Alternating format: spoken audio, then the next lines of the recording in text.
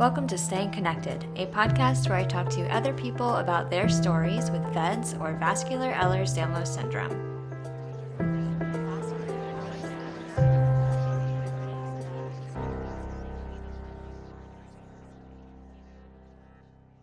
Hey everyone, and welcome back to Staying Connected. This is your host, Katie, and before we get into the show, I want to remind you that the views, information, and opinions in these podcasts are those of the individuals involved and do not represent the opinions of the Marfan Foundation.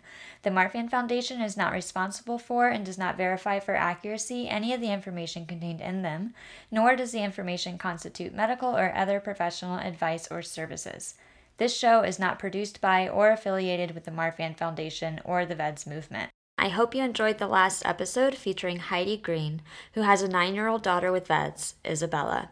In this episode today, we're going to talk to Otto Nitschmann, who was diagnosed with VEDS at 30 years old.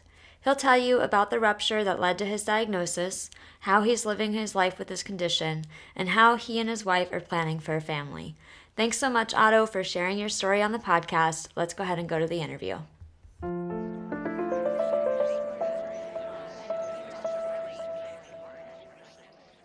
Hey, Otto, I'm so excited to have you share your story. Why don't you introduce yourself to everybody?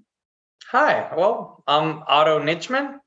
I am 35 years old, just turned 35 on January 1st. Oh, happy birthday. Thank you. Thank you.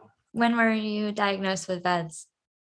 When I was 30. It was right after my 30th birthday, actually. It was right after a rupture that I had a few months before, and they started digging, and then it took a little bit. It wasn't right away. It was a lot of people were trying to figure out, and then somebody had a light bulb idea. My rheumatologist. So I saw vascular surgeons, cardiologists, all sorts of doctors, and the rheumatologist was like, "You're really bendy. We should look into this." and yeah. Wow. So let's go through that story a little bit. So what happened with your rupture? So I was on a work trip in California. I had flown into San Francisco, and then I drove all the way to middle of California, like Tulare area. And I was driving back, so I had a long way to drive. And I ate some food that didn't settle well. So I felt like I had to throw up. And so I stopped at a gas station. And when I tried to, I felt a really, really, really big pain. I felt almost like whatever is trying to come out had claws, and it just kind of like held onto the inside of my stomach and said, "I'm staying." And that scared me. And I said, "No, okay, I'm not doing this." And then I was just mentioned in the gas station restroom. I got up and walked to my car, and I started feeling dizzy, and I fainted. And I woke up again, got up and fainted again. And I couldn't even speak. It was really, really bizarre. I knew what was happening. I knew that I wasn't speaking properly. I would say things like blue, table, now. And I was trying to say, "Please call my cousin. He's a doctor. He lives not too far from here." And it just wasn't making any sense. The attendant called 911. And by the time they got there, I was feeling better. But they were having a hard time getting my blood pressure. And Doug is his name, the first responder. We're still friends on Facebook. He saved my life pretty much. Oh, that's so sweet. Yeah. He was telling me, "Look, you look fine, but people who are healthy don't just pass out like that in the middle of nowhere. You're not drunk, you're not high.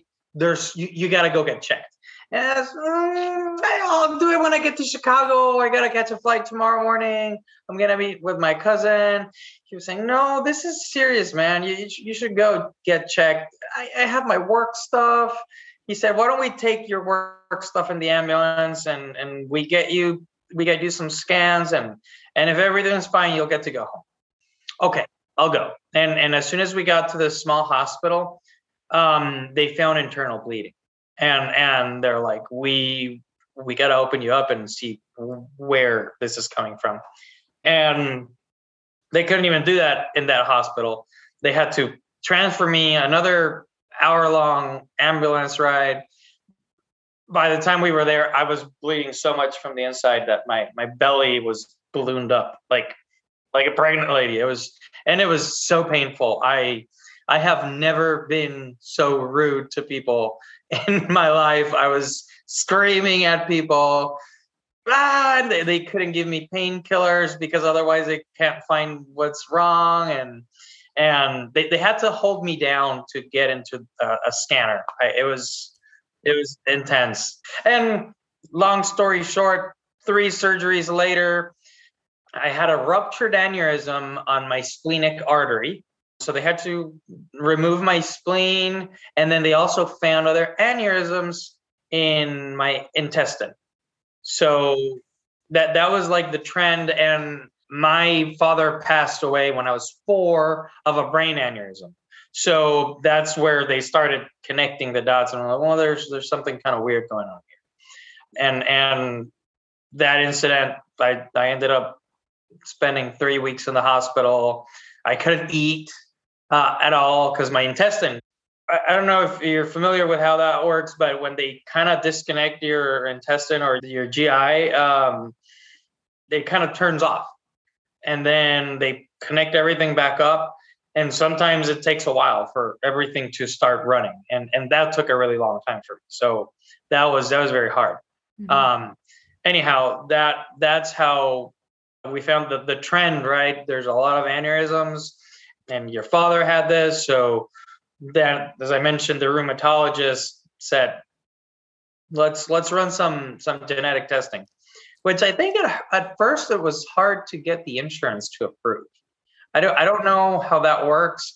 And I don't know if somebody, because I had a lot of doctors that were very not interested, like curious, but they cared about me, and they were doing a lot of things. And I don't know if they did something that ended up just because when we finally got approved, I had an appointment with the geneticist, and she just gave me some paperwork for the test, and she said, just take it, just go and do the test. And it seemed a little off, but she was very nice, and she helped me with that. Oh, that's so great that you had somebody to like advocate for that testing for you. Yes. Did that seem odd to you? Like, you're 30 years old, and I'm guessing you didn't know you had these aneurysms in your abdomen. That is correct. So how did all of us feel going through this? It was such a shock to my life, right? But I think the biggest thing was being in the hospital and all of that. And then, because this happened months later, by the time I was very, very weak. So when you stop eating, first your body consumes all your fat and then all of your muscle. So I was a bag of bones, and I could barely stand up. I didn't have enough energy to move around the house. And by the time that I got the diagnosis, I was already in much, much better shape. So I felt that I was already kind of out of the woods. So it was very weird. Then all of a sudden, I thought I was just going to live with, I don't know, I don't have a spleen anymore. That's all that I'm going to have to be dealing with. But then realizing that, okay, no, this is a much more serious condition that can land me in that spot in without any notice. So that was very, that was intense. That was very hard to adapt to. And I obviously didn't like the feeling of being so weak. And I think we've talked about this before, but how people treat you. Yes, I was, I mean, you can tell I got a little more meat on me now, but I was very, very, very skinny, and people. I mean, I was fragile, and I didn't like that feeling, that reaction that I was getting from people. Yeah. The way they touch you, like they're careful, they don't want to break you, and I didn't like that. So I kind of always try to tell myself, I don't know. It's a weird thing. Yes, obviously I'm still dealing with it, Yeah. but I'm a lot better at it now. What strategies do you use now to kind of cope with that? Um, the I think the hardest thing is the loss of control. You don't know when it's going to happen. So as hard as it is getting checked, because whenever you get a CT scan or whatever the test they got to run, it's really stressful waiting for, okay, what did they find? Knowing that there is something and you're monitoring it, or knowing that there is no new stuff, is it's a good way of regaining control. Mm-hmm. Seeing your doctor, staying up to date with the latest in medicine, taking your pills, regulating your pressure, which that's such an interesting thing, right? Because you can also do a lot of things like stay away from certain exercises, do some things, and I had a really hard time with that because a lot of the things that I like to do, and now I'm not supposed to, like rock climbing, and you also get very different answers from different doctors. I've literally had doctors tell me, "Yeah, you're okay to go climb," and some that say, "No, you probably shouldn't climb." So it's hard to even stick to something. And I'm sure, I don't know if you've seen that chart. There's a chart that shows different sports. It's a X and Y axis. And sure enough, when I stopped climbing, I started cycling, and the first thing that I saw is that chart has cycling on the top of both axes. So I'm like, what am I supposed to do now? Right? Everything I like, it's terrible for me. Yeah, I think that's an important like bit of perspective too, like because you weren't diagnosed until you were 30, like you were Hmm. diagnosed at 30. So, you had a whole 30 years of being active, doing those activities that you love to Yes. do, and then all of a sudden being told like, okay, maybe you shouldn't do that. Hmm. That's a hard thing to adjust to. And then you introduce like uncertainty into it. Some doctors saying, yes, that's okay to do. And some other ones saying, no, you probably shouldn't. And then seeing some of these things on a chart, like it can be so confusing. Yes, completely. And Yeah. and then you always find ways to blame yourself. Um, Last year I was having a little bit of stomach ache, and then it lasted for like 2 weeks, and then I said, okay, let's go get checked. And as it turns out, I had a dissection that was cutting a little bit of blood flow to my stomach, and that's what was causing the pain, which was pretty easily fixed with some more blood pressure medicine. But then I was like, oh man, I went climbing 2 times earlier this year. Maybe I caused it. And so it's hard. It's psychologically hard. Yeah, I think it is very psychologically hard living with this condition, just Yes. the spontaneity of it. And, when my spleen ruptured in October, I spent a lot of time thinking like thinking back over what I did that morning. Like, could anything Mhm. have realistically caused my spleen to rupture? And I Yeah. kept landing on like, no, it's No. spontaneous. There's nothing that I actually did. But I spent so much time actually like thinking about that and trying to find something that I did to cause it. Because I think, like it's part of that control that you mentioned, like not having control over it anymore is a challenging thing. So in Hmm. some ways, I was trying to control, find a way that I controlled it. Like if I Yeah. had realized that, doing X caused my spleen to rupture, then I could have prevented my spleen rupturing. Yeah. And I almost like to. the way I justify that is it's not individual events. Who knows? Maybe if I wouldn't have done those 3 days of climbing, it wouldn't have happened right away, but it would have accumulated and happened later, right? Maybe which is still, it's such a weird thing to wrap your mind around it, but I think the best thing to understand is that you can't prevent it. It's Right. or you can't, like you say, you can't point at something. Yeah, there's not always something to point at, Mhm. I think. Like sometimes there is a really clear like cause and effect, and then sometimes there isn't. And letting go of that during like when there actually isn't something like hard to let go. Mhm. So the first time it happened, I know it was because of the effort I did when I was about to vomit, right? It's that effort, and that's I felt it. Yeah. Um, but I've gotten sick since then, and it didn't happen again. But now I get super scared every time I get stomach symptom. So I don't know. It's so weird.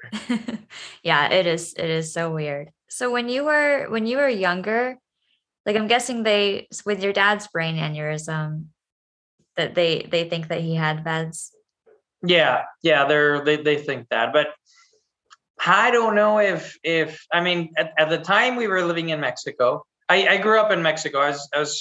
I was born in Texas and then grew up in Chihuahua City.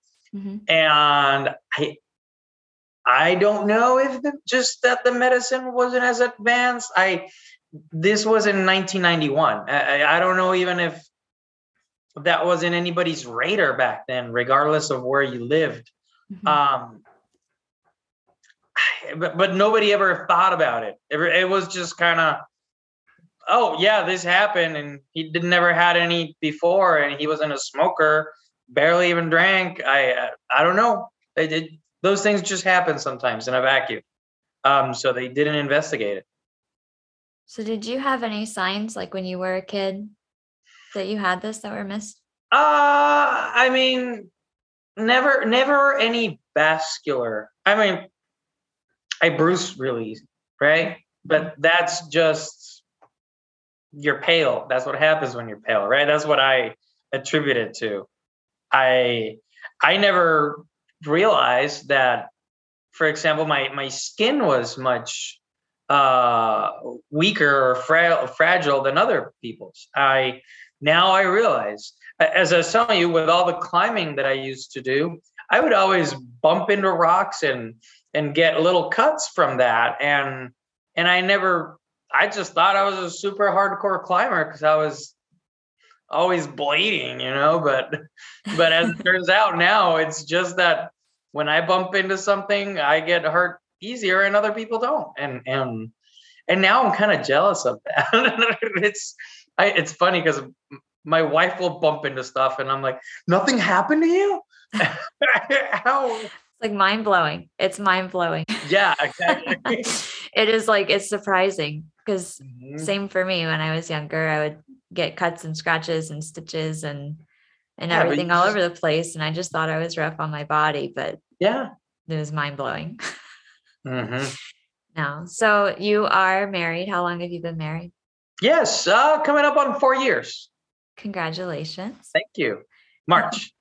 March. Oh, so around the time that this podcast goes live, Oh, right on. that's awesome. So are you planning a family or how are you approaching Yes. that decision? So this is we can make a whole podcast on that. So yes, we had genetic counseling, and in particular genetic family planning counseling.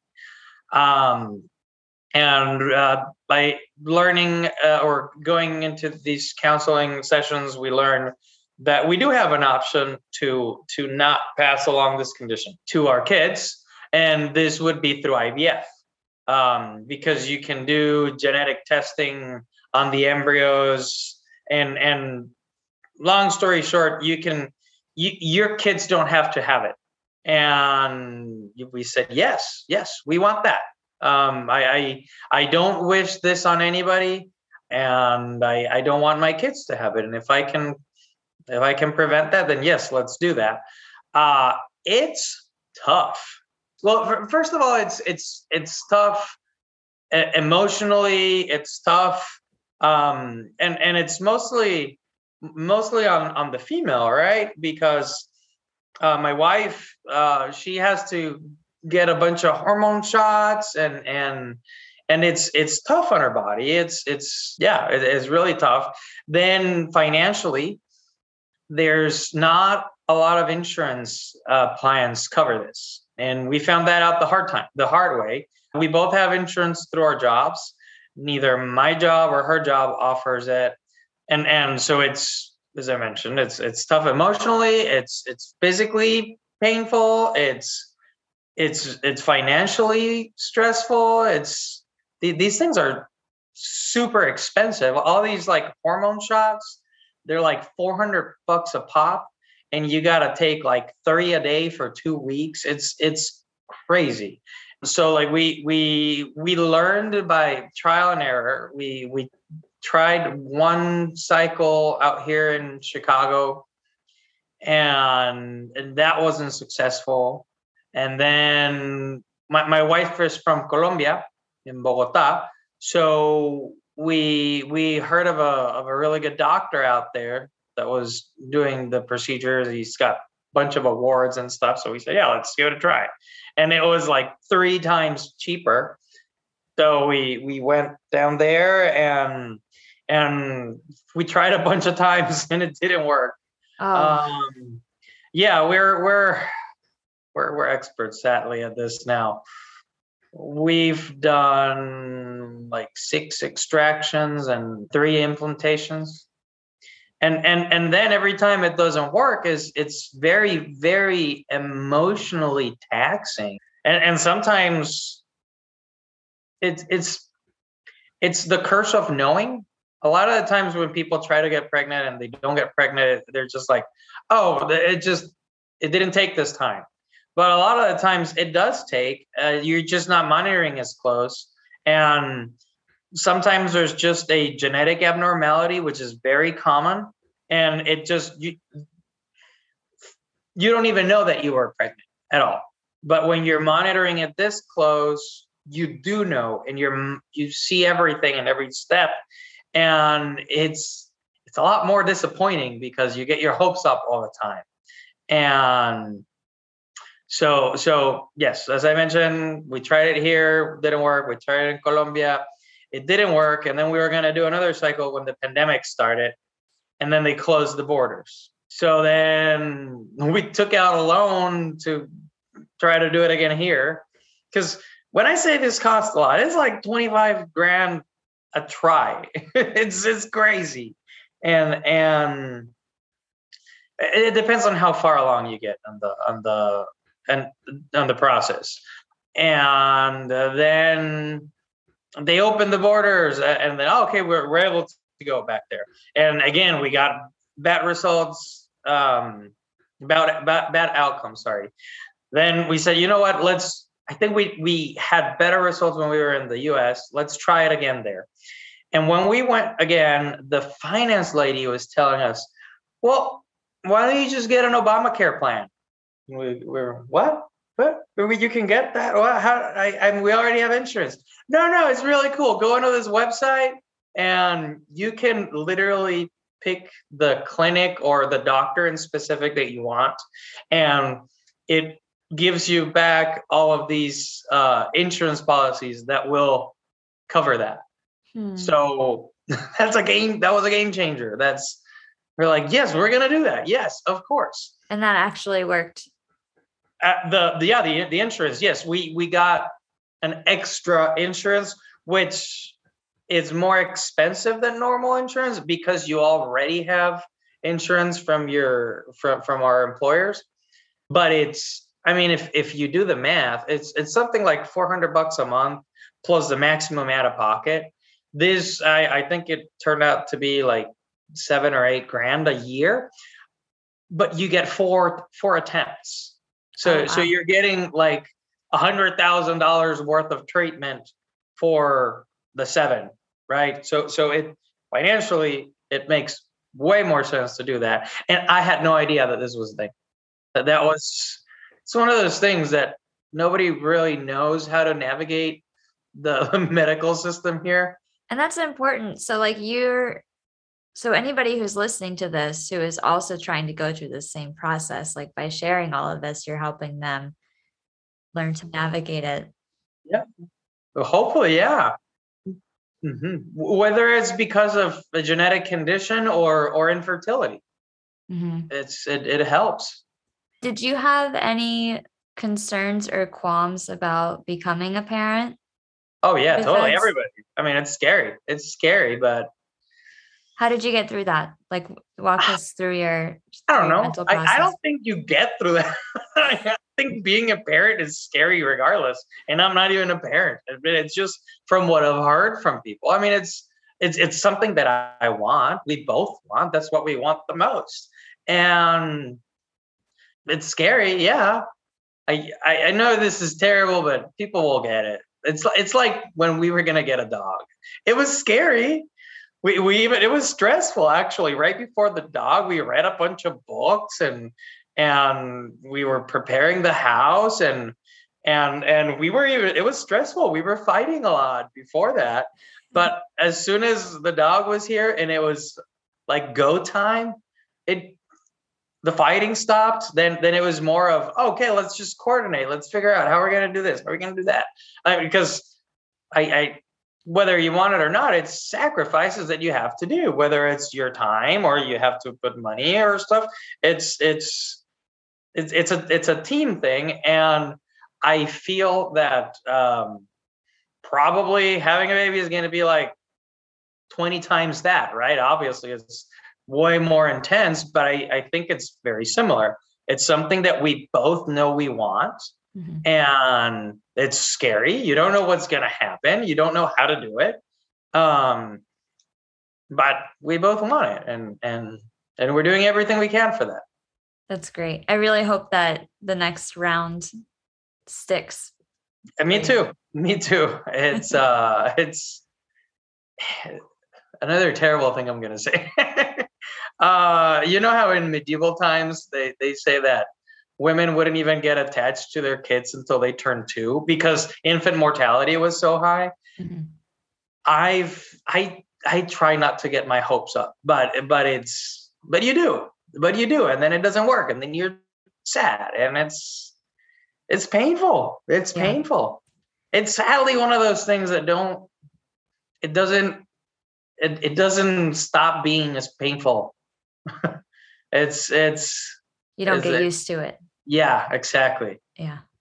Yeah, that has to be hard. And to your point about like knowing like when it happens that it didn't take, Yeah, it's so when during a normal pregnancy, yeah, I mean, women don't normally find out until they're like 8-10 weeks in, and it's a lot later. Whereas here, you're aware at like 5 or 4, and you're getting monitored. She's getting ultrasounds all the time, and then that moment when they tell you, yeah, there's no heartbeat. It's terrible. It's terrible. You want the earth to swallow you. It's terrible. Yeah. I really, really hope it works. Yeah. Soon so that me y'all too. can start planning a family. Yeah. It's wonderful. Yeah, hopefully. So we talked about your splenic artery rupture and we talked about IVF. How do you handle your diagnosis like day in and day out? Have you noticed like major strategies, or if there's somebody else listening that maybe is just diagnosed and trying to figure out how to navigate this, like maybe they were just diagnosed at 30 and their whole life has changed, what would you tell people? It's tough. Yes, your whole life does get changed upside down, flipped upside down. It's um counseling is really good. As I mentioned earlier, trying to get control of what you can, staying on top of your doctor's visits, not just because it's going to make you good, make you not get sick, but it psychologically makes you feel like you're in control. Mm-hmm. It helps with me. This is a tough subject. We've talked about this. Your life expectancy is low. It's a hard truth, and you're thinking about it all the time.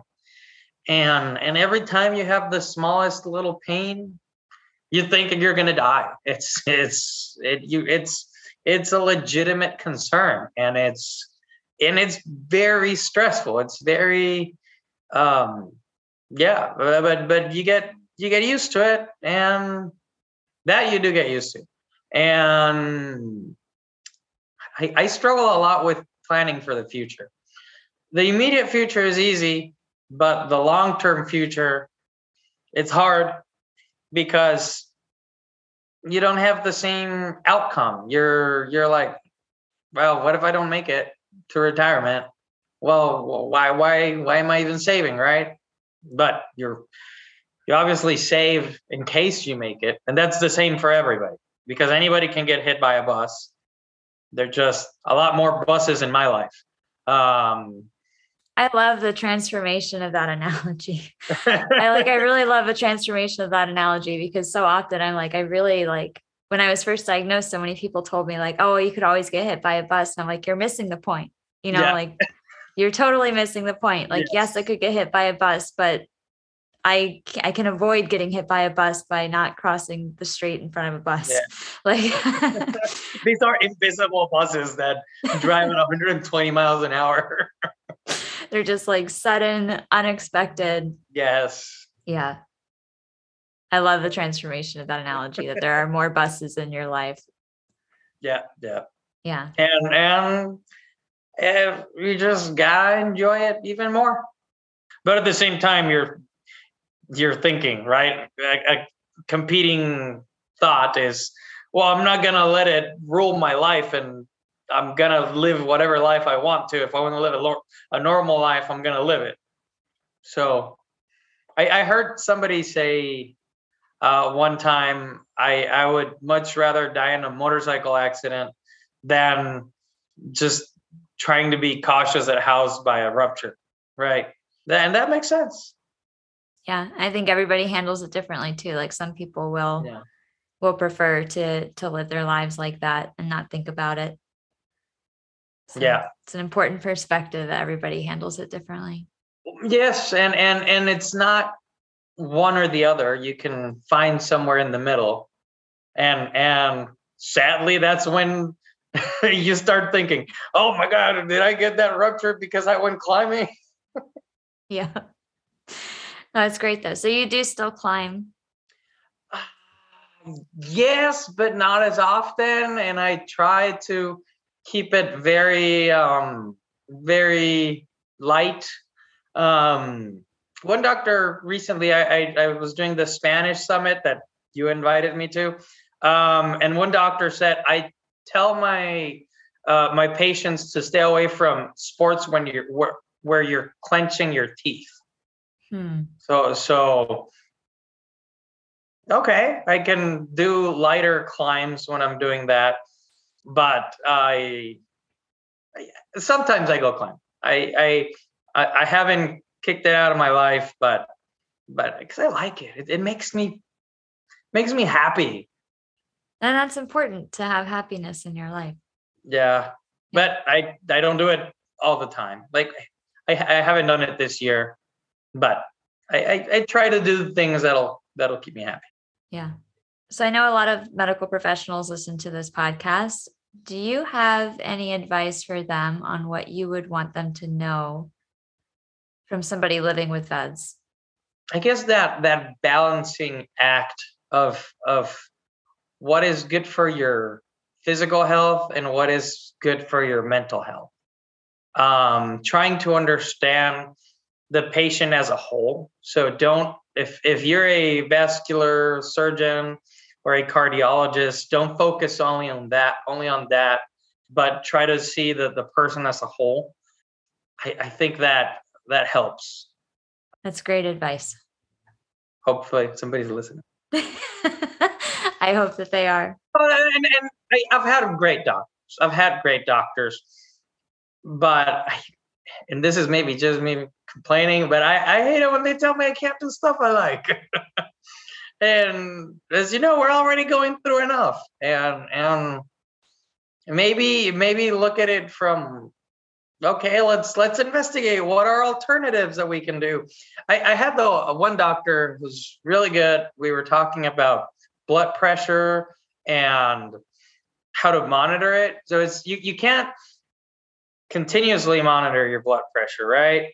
But you can monitor your heart rate, and what you can do is try to find the correlation of your heart rate versus your blood pressure, and you can have like a smartwatch that will give you an alarm or alert you if you go over a certain limit. So there's things you can do. One other doctor suggested I check my blood pressure, find this correlation while I'm cycling. Mm-hmm. Because as I mentioned, cycling is one of the ones that is way up here on both axes of that diagram. So it's a good way of kind of regulating how much effort you're putting into it and keeping your blood pressure low. So something like that was very helpful.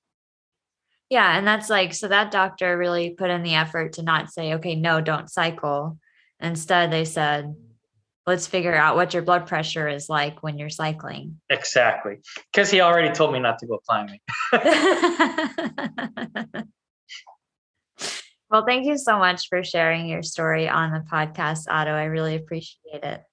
Very welcome. It's hard, but it's you gotta find the good stuff and learn strategies of how to cope with it from others. So I am happy to help and answer any questions that anybody may have. Wonderful.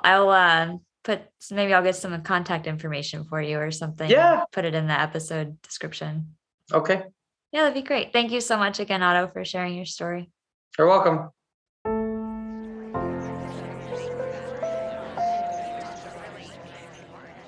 Thanks so much, everyone, for joining us today, and a big thanks again to Otto for sharing his story on the podcast.